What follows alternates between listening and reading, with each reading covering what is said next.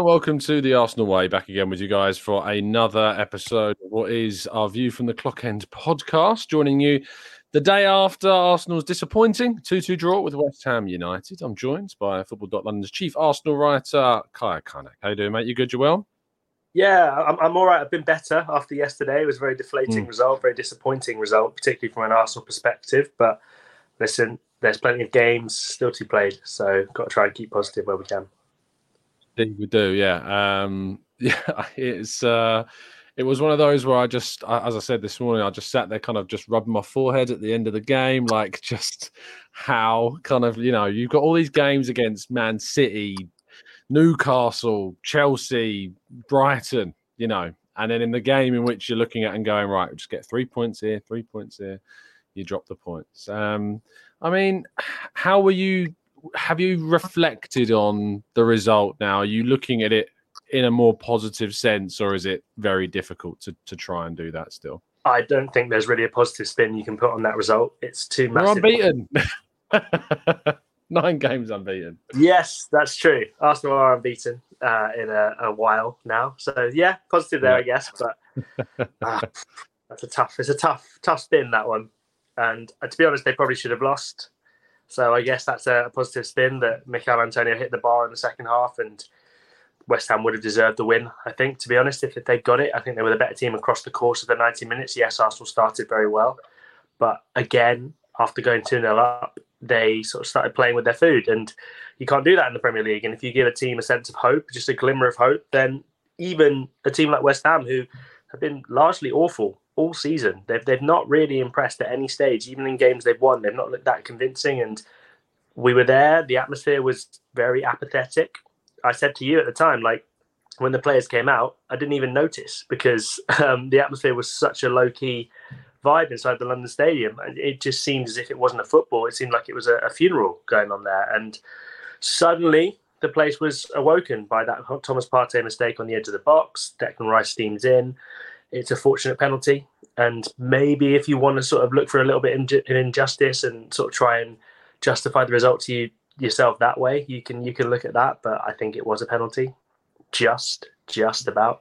So yeah, after that, it was a bit of a capitulation from Arsenal, who had plenty of time to regain their composure, but just failed to. And that's a worry. That's a worry because it's happened twice in a row now. And Anfield, you can forgive because there's sort of an inevitability about Anfield, and you almost feel as though that's a kind of 12th man, if you like. I know that's a cliche, but it does make a massive difference. Whereas the London Stadium is not that. It's never going to be that, and it's not even close. And to follow the exact same game pattern where Arsenal surrendered a 2-goal lead is really, really disappointing. And to be honest, I think it's given Man City a massive upper hand in the title race.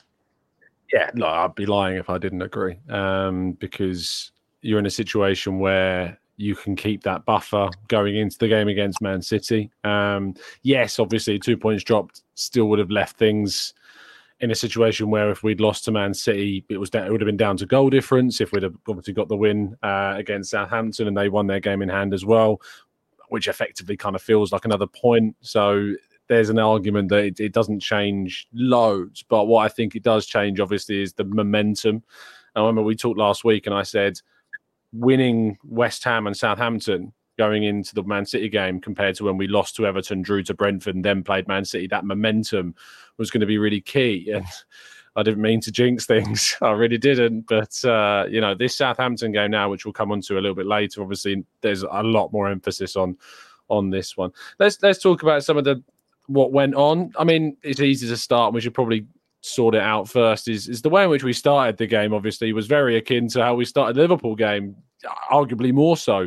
Very dominant, free-flowing football, great bit of play for both goals. Yes, question marks again about the opposition's defending in both, but you can't deny the quality of the creation of both goals. And when we were 2-0 up, it felt like it was a title challenging side coming to a relegation club and kind of showing them this is the level, and it was really encouraging at that point, wasn't it? Yes, and all the narrative and the build-up was pressure. Man City had won the day before, obviously, and that meant the pressure was on Arsenal. And how would they deal with it? And this season, they've dealt with it pretty well, but they've never got to this stage of the season where it's sort of the start of the title run-in and you're just coming around the home stretch and everything matters that bit more. How do you cope with that? And it looked like Arsenal were coping with it pretty well. And it was a real sort of statement opening half an hour, if you like, where I leaned to a journalist in front of me and said, we start talking about goal difference at this point. And that was the conversations we were having. It was, how much can Arsenal close that gap between Manchester City? And I think at one stage it was 45 versus 50, and now obviously 43 versus 50, and that's going to be massive in the race for the Premier League. And yeah, it was really good. The start was really good, and we got to praise the likes of Martin Odegaard and Gabriel Jesus. And I actually thought Thomas Partey started all right before it all went really wrong for him later on in the game. Martinelli was superb, and we'll come on to the subs later, I'm sure, but the decision to take the three of Martinelli, Odegaard and Jesus off will baffle me, I think, for long beyond this week. So, yeah, things started very well for Arsenal. They were looking really, really good. And again, it was that apathy from West Ham. They didn't look like a team who were particularly interested. They looked like a team who had sort of surrendered and they were happy to roll over and go on to the next game. But suddenly there was that error and the game turned on a sixpence. And it's totally self-inflicted, and that's the frustration. Yeah, absolutely. It is self-inflicted, unfortunately. Yeah, let's cover the controversy in the two decisions. Was it handball and was it a penalty? It's difficult because it's so close to Declan Rice, but I'm still not quite sure where we are on the handball rule, where in the build-up to a goal, if it hits your hand, does that matter? I think it has to be a case of if your hand sort of scores the goal, if that makes sense. And I don't think you could really, and obviously it didn't lead directly to the goal. There was still the penalty to be taken. So I don't think it was applicable here. And I think it was a bit too close to be considered a handball. And regardless, I don't think Thomas Partey should be trying to flick the ball over someone in front of his own box like that. I think you have to play a little bit safe, especially when you're away from home. And if there was an Arsenal player I would have gambled on to keep their composure in that sort of situation, it probably would have been him. But it was surprising. It was a day of surprises for Arsenal. Then when you get into the penalty box, Gabriel loses his composure. And that's something we've not seen from him for a while, where he's, when he first came in, he had those moments of rashness in his game.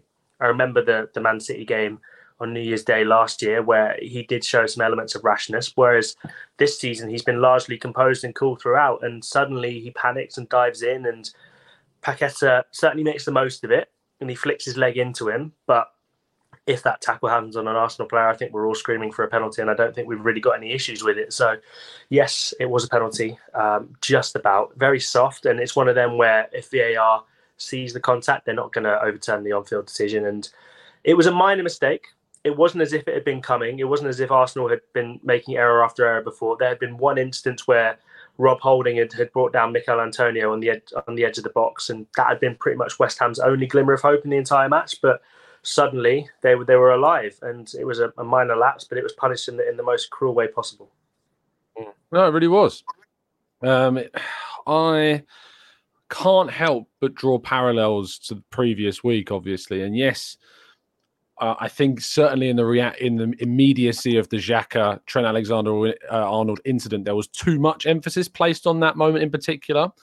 But I think that the goal that Liverpool scored, which there's a lot of fortune about with Henderson's kind of misplaced shot that lands at the feet of Salah, but obviously that really kind of swung the game in the favour of the home side. And you can't help but draw the parallel to the penalty swinging the game completely in the other direction, because their penalty did feel out of nowhere. It did feel as though it was against the run and play at the time.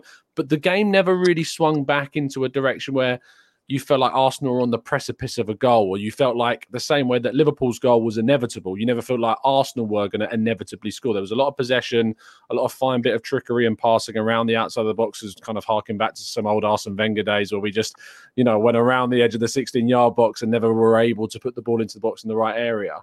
Why do you think that's happened 2 games in a row where a single goal has completely changed the way in which Arsenal are performing in the game? I do wonder if last week leads into this week. So if maybe last week hadn't happened, would this week have had such a big effect? So if Arsenal hadn't sort of seen the game turn so quickly against Liverpool, would they have felt the same way this time around? I'm not fully convinced. So there's that to consider. I do think that the pressure of this season, this stage of the season, is probably playing a big part, I actually asked Mikel Arteta about that in the post-match, and he specifically said, no, I don't think it is, because when the team plays as well as they did for the first half an hour, that's not pressure. But I saw an Arsenal team in the second half who, for the first time in a very long time, didn't look like they believed they were going to score. And that's been a consistent theme throughout Arsenal's title run. Is they've always looked like a team who feel like they're going to get the goal. And, Bournemouth is the prime example where they kept going right up until the very end, whereas West Ham did sit back. And you would assume that generally when title challenging teams go to a relegation battling side and it's 2-2 in the final sort of half an hour, generally the game follows a pattern of play where West Ham sit back, Arsenal attack and sort of try and break them down. Yes, technically that did happen, but I don't remember a big chance Arsenal had. I remember one Kieran Tierney cross across the box where Gabriel Jesus possibly could have gotten the end of it. Beyond that, I can't really remember anything. And that's the big worry. Not only crossed to Saka that he headed wide as well, but it was like nothing chance. Yeah. Of course, there's the penalty, and there, we talk about fine margins and games changing on the sixpence. And if Saka scored the penalty, as he has done every single one of his penalties for Arsenal prior to this game, and again, we've heard from Arteta after the game, who said, look, I'd pick Saka again, and I think we'd all probably pick Saka to take that penalty. But if he scores that, then maybe Arsenal bounce back and they start going, you start talking about 3-4-5-1, who knows?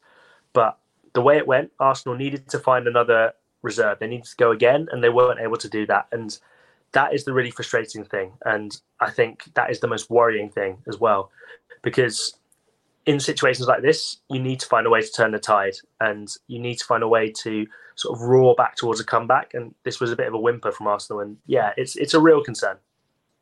It is a real concern. Because I look at the team that we're up against, and to beat Manchester City, you have to be near perfect. And you certainly can't be giving up 2-goal leads. Man City haven't done that all season. If they've taken a 2-goal lead, they've won the game. And Arsenal now in 2 games in a space of 8 days, have managed to do it twice. And although it's only the second time in this entire season where we've had 2 successive games where we've dropped points, all the other times we've responded to a dropped point with a win, it just feels as though when you're in a scenario against the team that we're up against, anything other than perfection, leaves you so vulnerable to them catching us. However, I did wake up this morning with, I think, a greater sense of perspective on the league. I was so downtrodden about yesterday's result that I was calling it a defeat when I was talking to friends about it. Like, I felt so much like we'd lost the game that I was calling it, saying we didn't lose because of X, Y, Z, etc. And now I had to be reminded we didn't lose at all, mate. Like, what are you talking about? We actually drew, but it felt so much like we drew. And my perspective on it is that it's still in our hands, this whole title race. We still have that 4-point gap. And yes, they have a game in hand. But not only do we have a gap, even if they were to win their game in hand, that we also have an opportunity, and I do look at it as an opportunity, going to the Etihad. I feel as though if we didn't have that game, there'd be a lot more doom and gloom around our hopes and chances. Because if we can go there, it's a big if. It's a big if. If we can go there and get a result, even I think avoiding defeat, let alone winning the game, would be a huge boost to morale and confidence. For sure. One thing we should say is, if West Ham has taught us anything, it's that we shouldn't get too far ahead of ourselves. And Southampton is by no means a banker. And they need 3 points. And listen, we've seen these kind of games for Arsenal before where they're at home, they're favourites, and they don't manage to get the win. So Bournemouth, again, that teaches us that, you can't take these games for granted. But assuming Arsenal do go on and win, as I think it's fair to do, yes, that Man City game is huge. And a draw, like you say, is not a bad result for Arsenal, but it does mean then from then on, like you say, you have to be perfect. And Man City are such a ruthless side. Their Terminator-like efficiency it just means that any slight lapse in concentration is punished, and that's the reality of it. Last week, Zinchenko, very end of the game, he's knackered. He goes over to try and stop Trent Alexander-Arnold. Alexander-Arnold nutmegs him, crosses it, game over, draw. This week, Thomas Partey, normally the most composed player in the Arsenal team on the ball, decides to make a stupid decision, tries to flick it over Declan Rice's head. Arsenal are punished. And that is the reality of this title race that they're in, where even the smallest hiccup will get punished really severely.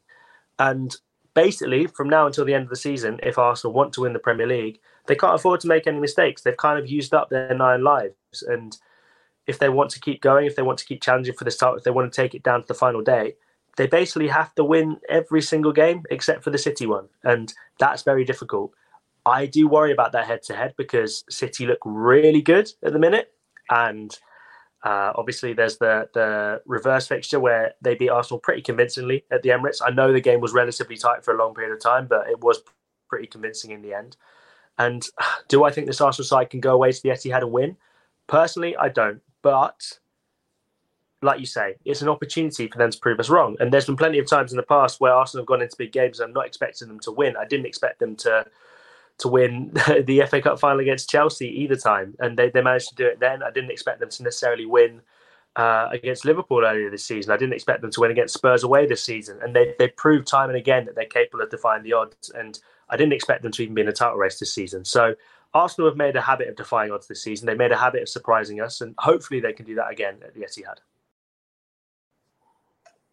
Before I go into some of the individual performances, what do you make of, because I know you've written about this, I know you feel strongly about it, this line of bottling the league that's been peddled by a fair few pundits and even some of our own supporters online as well? I think it's nonsense, to be honest. I agree. Well, I'll give you a slightly more sort of articulate expansion on that. But I think if you go into a season realistically not even expecting to come top 4, I know Arsenal fans would have expected Arsenal to come top 4, and obviously the signs towards the end of last season were pretty good. And it's not necessarily a surprise to most people who've been watching Arsenal for the past couple of years that this team has been able to ramp it up in the way they have, just because how young they were and the potential that they had and the way things have clicked and the signings that have been made. But no one expected Arsenal to realistically finish above 3rd this season. Suddenly, they find themselves in a title race and they're 4 points clear. Now, you can't have it where you say it would be a shock for Arsenal to win the Premier League, but it would also be a disaster if they don't. It's one or the other. And if you want to say Arsenal should win the Premier League because they're a big team and, you know, it's not a surprise they've got here, then, you know, I think you're wrong, but fair enough to that. But you can't be saying that it's going to be a shock for Arsenal to win the league and then also trying to claim that if they don't then go on to win the league, that they somehow bottled it or it's a disaster or anything like that. Because this Manchester City side is, I think, the best team that football has ever seen. I know they've not necessarily got the Champions League trophies to prove that, but their relentlessness and how they keep coming and they keep scoring 90 plus points every single season, I don't think that'll ever be matched in the future. And I think that's going to be really, really difficult to topple. And that's the challenge Arsenal face. And if you look at, it's not a fairy tale. It's not like Arsenal have got their way to the top by accident. You know, they spent money as well, but they spent less money and they spent it cleverly. And yeah, I just think that to say that Arsenal are bottling it against a team like Man City, and given when no one expected them to even be close to the top of the league, I think that's a total misreading of the situation. And I think potentially ignorant, to be honest. Yeah. Yeah, me too. It's difficult to not be frustrated, obviously, when people try to kind of downplay or to undermine what is a really successful season for Arsenal. And obviously, you're coming from the perspective of pundits as well, that like Roy Keane, for instance, who obviously has won a lot of titles, has been in a Man United team with that kind of no-nonsense attitude of like, if we don't win the title, you know, we've not succeeded. Without a trophy, you can't call it success kind of attitude. And I completely understand that mindset. And I wish it was something that we can adopt every season at Arsenal, because it would mean that we'd be very successful every single year. But I think that you need to apply context to that situation. And I think maybe that lacks it as such. Let's talk about some of the individuals in the game. I want to talk about Rob Holding briefly, because I think he's obviously received quite a lot of focus from fans in the reaction to the game. I've got my kind of view on it. I want to hear from you first to add some perspective. What did you make of his performance, and what do you make of the reaction that we see to his performance? So I think the reaction is maybe a touch harsh, because I don't think you can accuse Rob Holding or criticise him for not being what he isn't, if that makes any sense. So Arsenal would have gone into the season knowing that they had Rob Holding in reserve and knowing that he has limitations as a player, and he's very good at blocking and defending the 6-yard box. And if you want that kind of situation at the end of a match, he's the perfect guy to bring on. But if you want to go away and you want to dominate and you want to press high and you want to leave your centre-backs exposed and drag them into wide areas where they have to defend, as Mikel Antonio took him into wide areas quite a lot, Rob Holding just isn't your guy. And that's not a knock on him as a player. It's just something that he can't do. It's just not something he excels at. And if you drag him into those wide spaces, suddenly he starts to look very vulnerable. And if you go up against him 1v1, he looks very vulnerable as well. And Mikel Antonio has not had a good season by any stretch of the imagination, but he had the better of Rob Holding. And I do think Holding's done pretty well this run in the team. I thought he was actually okay at Anfield, despite the penalty. I thought he was good against Leeds and good against Palace. But we saw the limitations that he has as a player. And I don't really feel I can get angry at him because of that. And I feel like criticism of him is probably a little bit harsh, given that he's probably going to play the next couple of games and it's looking like he may even play at the Etihad. So all you can do is try and sort of love him for what he is rather than hate him for what he's not. And it's very difficult, because it's very difficult not to get nervous about that. And it's very difficult not to get even more sort of angsty given what's at stake. But there's not much Arsenal can do to change it at the minute. Tomiyasu's out injured, Saliba's out injured. That's both the alternatives that you probably would have played instead. And I don't know what else you can do. You can maybe put Kibior in, but two left-footed centre-backs for some reason doesn't seem to work. And I'm not fully convinced from what I've seen from him so far. So you just got to keep persisting with Rob Holding, and maybe you start to adapt the team a little bit more. Maybe you have Ben White hold back a bit more. Maybe you shift Partey over to protect him a bit more. But it's very difficult, and I think it's very difficult to criticise him for what he isn't, if that makes any sense. Yeah, I think that there's a lot of focus, obviously, on the fact that we are missing William Saliba. And no matter what happens, your third choice right centre-back, which is what Rob Holding is, because I feel if Tomiyasu was fit, Ben White would be playing right-sided centre-back and Tomiyasu would probably be at right-back right now. I think that you're going to see... You're not going to see a performance that is as good as your starting right-sided centre-back. So in that, people might turn around and go, well, why don't you buy better? And I think the argument to there would be, well, no one was saying to me in January and no one was saying to me in the summer that the third choice right-sided centre-back was something we had to make sure that we upgraded upon. We all knew what the priorities were and we were all discussing those. And I think Arsenal did really well to cover those positions in the two windows that we had.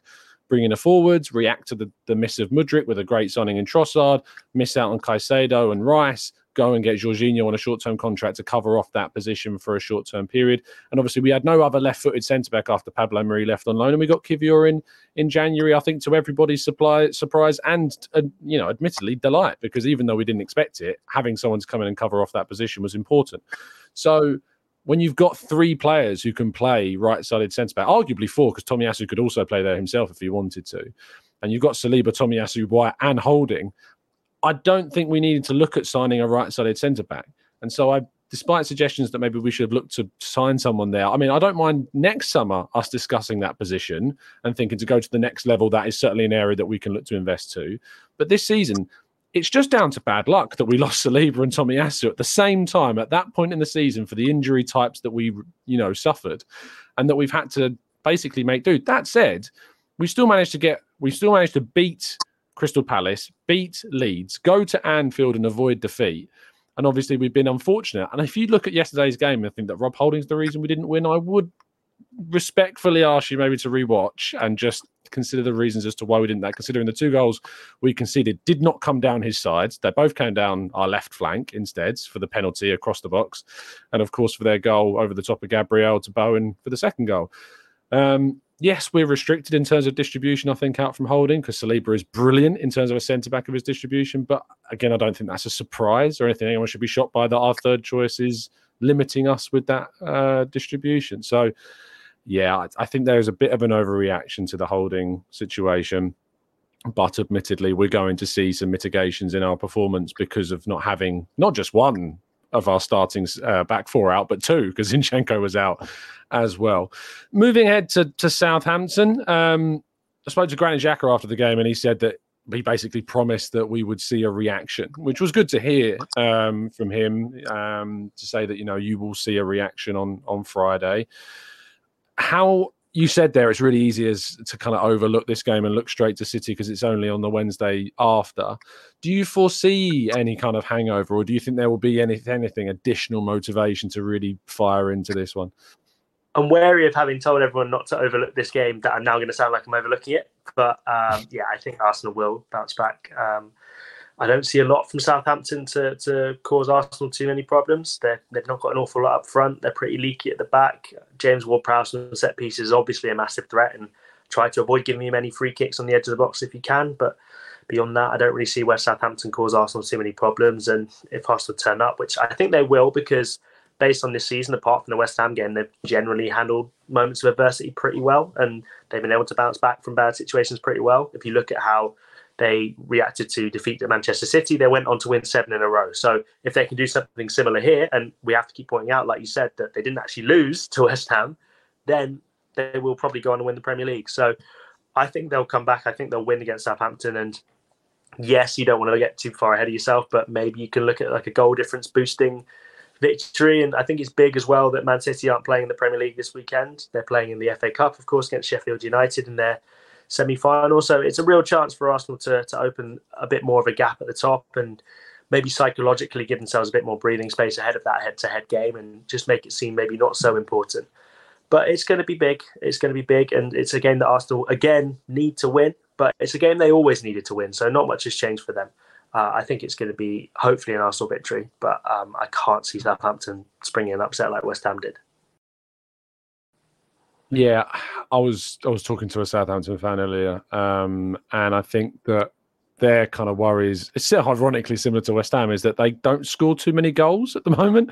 You know, from open play in particular, they've got James Ward-Prowse who provides so much threat, and that's, I think, from our perspective, is you can't start giving free kicks outside the box. You can't start giving too many corners away because they are really dangerous with James Ward-Prowse in and around the box. He is the best free kick and set piece taker in the world. I don't think there's too many people that would disagree with how good he is. It's a bold expression. Do you think that's out there? I think he's the best free kick taker in the world. I'm trying to. The second you said that, I thought, what other set piece takers are there? And none are coming into my brain right now. So I'll let you have it. Fair enough. Yeah, look. What we do know is that he's absolutely very, very, very good at them, and so we just need to make sure that we are covering that bit off. Would you make any kind of changes? Some people have suggested maybe after Arteta really threw the minutes into Saka, does he rest? But for me, even though he's had a bit of a dip, I think the best way to play yourself into form is to play yourself into form by playing, not being rested. There's no chance Kaya Kaynak doesn't start that game on Friday. I think he probably should have come off on Sunday, to be honest. I think he was having a bad day at the office, and I think Arteta's reluctance to take him off was a real problem. And I think taking off Martinelli was poor, taking off Odegaard was poor, taking off Jesus was questionable. But yeah, I think Saka will start again. I think he'll play again, and I think hopefully he'll score again because he's been fantastic all season. Another change, if Zinchenko's fit, and it seems like he will be, then bring him back in for Southampton, because I just think he offers that extra level of control in the midfield. I thought Tierney was fine, but he's no Zinchenko when it comes to the level of control he offers. So, yeah, that would be the one change I think I'd made from the starting 11. And again, as much as we want to criticise the team that went out there, there's not an awful lot different that I don't think anyone would realistically do. I don't think anyone's chucking Smith Rowe in. I don't think anyone's chucking Vieira in. I don't think anyone's chucking Trossard into the starting lineup. Maybe ahead of one of those three, but I can't see it myself. So, yeah, I think the lineup stays pretty much the same, except for if Zinchenko's fit, he comes straight back in. Yeah, I think so. That's the only change I'd make. We still haven't got any update regarding specifics on Saliba and a return. Arteta said a few weeks in the last press conference. He's obviously going to be vague. If there was a game that you think he would throw him into, it would have been Manchester City, you would think. It would have been nice maybe to give him a few minutes against Southampton if that was ever possible to kind of lead him into that. But I'd be shocked if he's in that team on Friday. But who knows? Stranger things have happened. You want to come in on that? No, nothing to say really. Just hopefully that he'll be able to train before the game. They won't throw him in without a training session, I don't think. So if he doesn't train before Friday, then I can't see him making the squad like you say. But hopefully he'll be back for City. Obviously, this is the last time myself and you are going to record before Southampton, and last time I'll be recording something with you until I'm back from America next week. So I'm going to ask you cautiously for a prediction for the Southampton game ahead of time. Be as brave as you like. 3-0 Arsenal. Why not? 3-0? Yeah. Yeah, I said 3-0, 3-1. One of the two. I just can't see us not keeping clean sheets at the moment. Let's go 4 then. Let's go 4-0. Love it. Love the positivity. I said 5-0 yesterday, so Got one up. Let's do it. Indeed, yeah. The mother-in-law is a West Ham fan. I was really giving it, and let's just say I was not looking at the group chat at full time. I would not be doing that to myself. And now I'm running off to another continent to escape her now. So yeah, it's an easy escape for me.